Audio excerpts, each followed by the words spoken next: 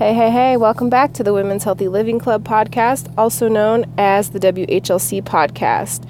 I'm your host, Darian. Welcome back. Thanks for listening. Sorry this is so loud. It's getting loud. I'm on my way to work, per usual, and we're going to finish our story about traveling to Colorado. So, why does it seem like my brights are on? Oh, fixed it. Okay, I'm not sure where we left off. We were talking about vagabonding and the difference between traveling styles and all that fun stuff. So we got to buying the van and all that. So we bought the van and we saved up a bunch of money after I paid off my student loans and started to gut the van, cleaned it out. We drove the van down to Bloomington to get it registered because we were trying to hack the system, because if we got it registered in Chicago, then we'd have to pay for this super expensive Chicago parking sticker thing. So we're like, let's drive down to my dad's house, plus he can give it a quick look over and all that, because that was my new car. I sold that, and then I bought that and I sold I had a 2001 Alero, and I was driving that thing around Chicago to get to and from work, which was really funny. And it didn't have any heat, and it also didn't have any air conditioning. The heat was more important, especially being in Chicago. It was really freaking cold. So I remember going to Starbucks and getting like a hot drink and a sandwich, and then the sandwich would be like steaming up the whole front cabin. But it was basically like a huge tin can that I was driving for about 3 to 4 months before we could start building, because we needed to plan how to build it and do some research on building it. 2, we had some pretty big mechanical things to take care of, like the brakes. We needed to take care of changing the oil. Something else. Oh, there were 2 huge rust holes in the bottom of the van, so the floor, so right by tires too. So we had to get those patched up professionally. We were going to try to do it ourselves. We were like, you know what? It's freaking rust. Like, if we fuck it up, then we might be falling through the bottom of this van. So we did that. We gave my dad most of the tools and toolboxes that were in there for helping us, get it mechanically sound for driving across the country. And we ended up quitting our jobs in April, which was super sad and super fun, because I really started to come to love my coworkers and my little work environment at the time. It was a very, very nice place to work, very sweet people. The breakfast was bomb diggity. If I could get some breakfast every now and again. Good times. But we were on a mission. So we quit our jobs so that we could work full-time on the van, and we were living with Tom's family members. Why did I say family members? That sounds weird.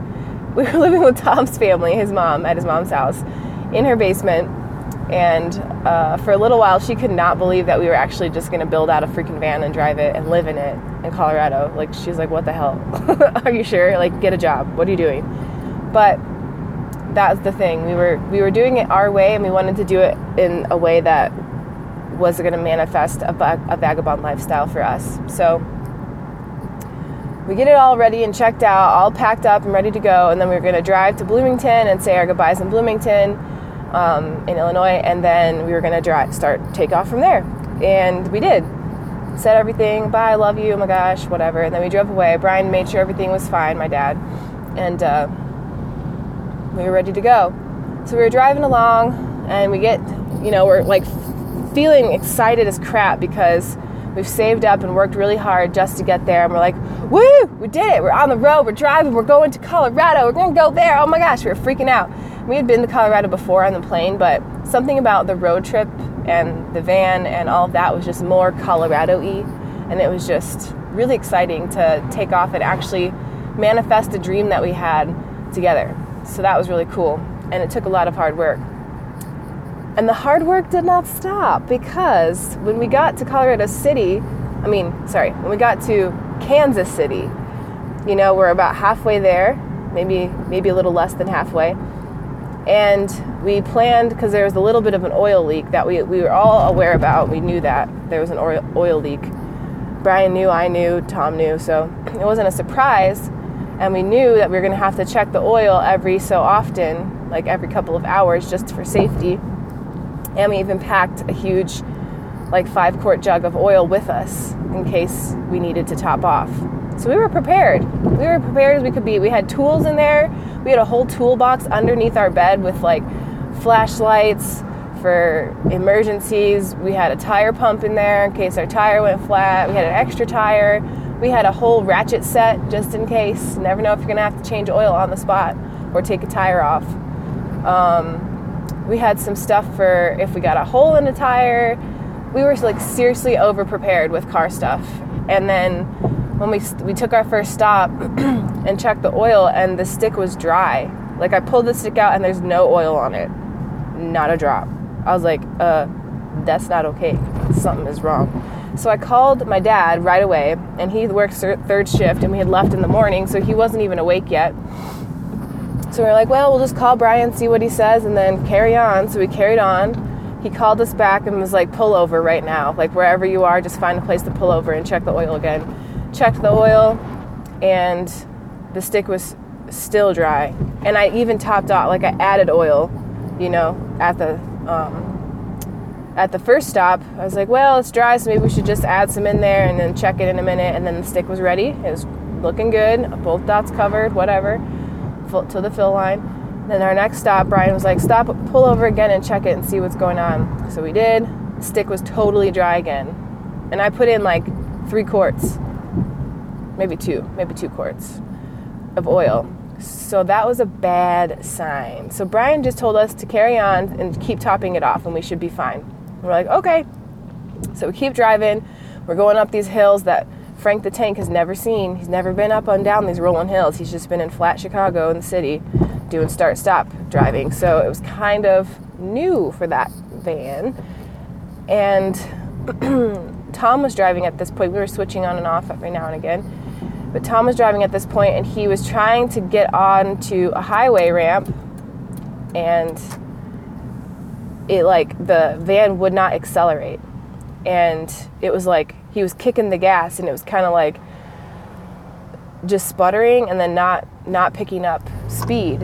And then we noticed that the oil pressure gauge, which we didn't even know what that was at first, was like dropping rapidly down to 0. We're like, oh, that's probably an issue. So we pulled off at the nearest pull-off, which was a casino. Mind you, this is a Monday afternoon, mid-morning. So we pull off at Kansas City Casino and realize that all of the oil is gone. All of it. It's all burned up. And so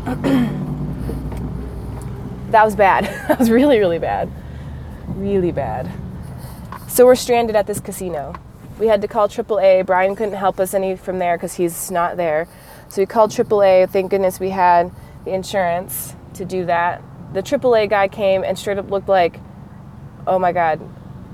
He was nice, but homeboy had an entire grill. Like his whole front teeth were like gold, silver. He had an extra diamond on one of the teeth, like grill central.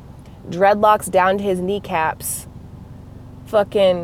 He just looked kind of rugged, just a little rugged, but he was nice. He was on the phone with his girlfriends in the car, like, why didn't you tell me this? I wasn't used to tell me this. And he's like talking about women. He looks at Tom and is like, you know what? Never have more than one woman. And I'm sitting right there. It was so weird. Anyway, this dude apparently was in prison in Alaska for like 40 years and then decided to move to Kansas with his family. So it was kind of a interesting character to meet. And then he's dragging Frank the Tank, he looked at the car and was like, how old is this thing? You guys are going to drive this to Colorado? Are you crazy? What is wrong with you? Like he's like, it's an old engine. It's burning oil. Y'all aren't going to make it, blah, blah, blah. And while he's towing our truck, his truck is like a manual, and it's doing that thing when a manual stalls, and it's like, like the engine shakes. And I was like, I don't know if he's going to be able to pull this thing. Like, what in the hell is going on? Are we going to be stranded with fucking Waka Flocka over here? Like, I'm scared. Anyway, we made it to the mechanic's place, who was a very nice mechanic. Warm, sweet, Kansas love. He had a huge, like 80-acre property that he let us park on. And when we asked, I was like, do you mind if we sleep in our van? He's like, that's kind of weird. It gets cold out there, but sure. He didn't understand what was going on at the time, but super nice. He basically filled us up with 5 quarts of oil, told us we got to drive back home. We were like sitting there overnight, like, are we done? Is the trip over? Like, is it that quick that the van's not going to work and we spent all this time building it out and it's not even going to get us where we need to go? Because that would be really fucking sad. So we were having like a mild panic attack together in the car, hoping we weren't stranded in Kansas forever, or that we didn't have to leave the van there and then like try to fly back to Illinois somehow. Dude, crazy, insane mind game. But anyway, we ended up driving back to Illinois using like maybe 15 quarts of oil within, I don't know, 8 to 10 hours of driving. I want to say 8, maybe 7, something like that. Point is, shit was burning really fast. So we had to top off every couple of hours because of how quickly it was burning off. Oh, talk about stress city. So we were back in Bloomington. We had to postpone our leave date, and we were staying with my dad in his house, partly in the house, partly in the van, straight vagabond style. I love my family. I love my parents. But listen, when you're taking an adventure that's supposed to be like a reclamation of your independence in your fucking early 20s, that's not the time to be like going back to live with your dang parents, is all I'm saying.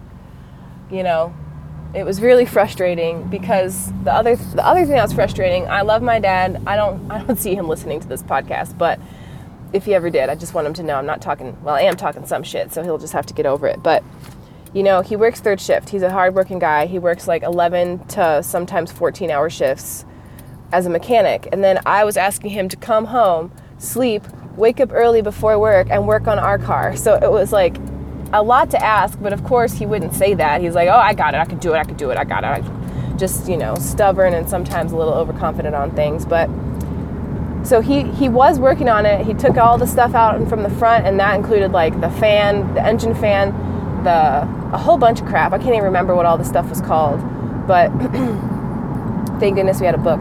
So he took all that out. We come to find that the engine almost exploded on us. Like oil and like antifreeze mix were like filling up the top part of the engine, covering the pistons, and the pistons, there's like little bolts on them.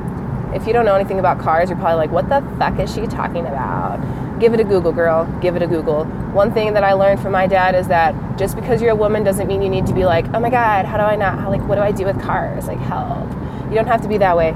You really don't. And it's actually better if you know your car in and out, because it's a safety thing. Like, you're driving that thing. You should probably know how it functions, what parts need to be routinely checked so that you don't end up in some snafu of a situation. So thankful for Pops in that arena. He really helped a girl prepare in that sense, because he's like, look, it's a responsibility. You want to learn about your body and know how to take care of that, right? Yes, I do. Well, and you use that to get from point A to point B, right? Yes, I do. Well, car's the same. It's a responsibility. You got to learn how to, maintain it and take care of it. So, boy, did we learn some stuff, because he got the top of the engine and all that fixed. We ended up spending an extra like $2,000 that we weren't planning on spending, and it came straight out of our savings that we were planning to use when we got to Colorado to like kind of meander around and vagabond a little bit. So that was kind of a huge like, well, shoot, like, should we change plans? Should we stay in Bloomington for a little while and like try to get our personal training businesses, back up and running, or what? Like, what should we do here? Or should we just fuck it and trust it and go to Colorado? I don't know. We ended up coming to Colorado, in case you didn't know. I'm ruining the end. But we ended up staying at my dad's for almost 2 months in this weird limbo of like, is it done? Is it not done? Is it done? And, I think my stepdad, I don't know if he was doing it on purpose because he didn't want to see us go, but it seemed to take a lot longer than I thought. But given the circumstances, he was working full time and probably tired as hell. I really appreciate him helping us with that. But then after he finished the top of the engine, like, still all of this stuff that he had to get out to access the engine is still out of the car. Like, I think the alternator was out, a whole bunch of stuff was out. The fan, The water pump was out because he needed to get to the engine and the water pump was in the way. All these tubes and stuff that we didn't know about. So then one morning, I'm like getting super frustrated because I'm like, dude, we're burning up all of our savings in Bloomington. I did not save money to come home and be not working. Like, what are we doing here? So I was really frustrated. That frustration did, though, help me fuel and start my personal training business, which was really awesome. So it was kind of like a double-edged sword, but the problem was I didn't know how long we were going to be in Bloomington, and every week I'd be like, what do you think, Dad? Like, is it going to be, what do you think? He'd be like, I don't know, give me a couple more days, and that went on for 2 months. So it's just like, when are we fucking leaving? Like, I was getting a little agitated. So I texted him one morning, I was like, look, I can't be blowing all this money here, or we're not going to make it there, and then all your work is wasted, and we're just going to stay in Bloomington. So, like, I need to know, can we do something? Like, because we're sitting at home just looking at the van, waiting on Brian to get home to see if he's going to work on it. And so I was like, I'm tired of just sitting and watching and waiting. Like, let me put my hands in there and do something. I want to fix something. So he's like, well, the book's on the table. Read the book and put it back together. I was like, this motherfucker, are you serious?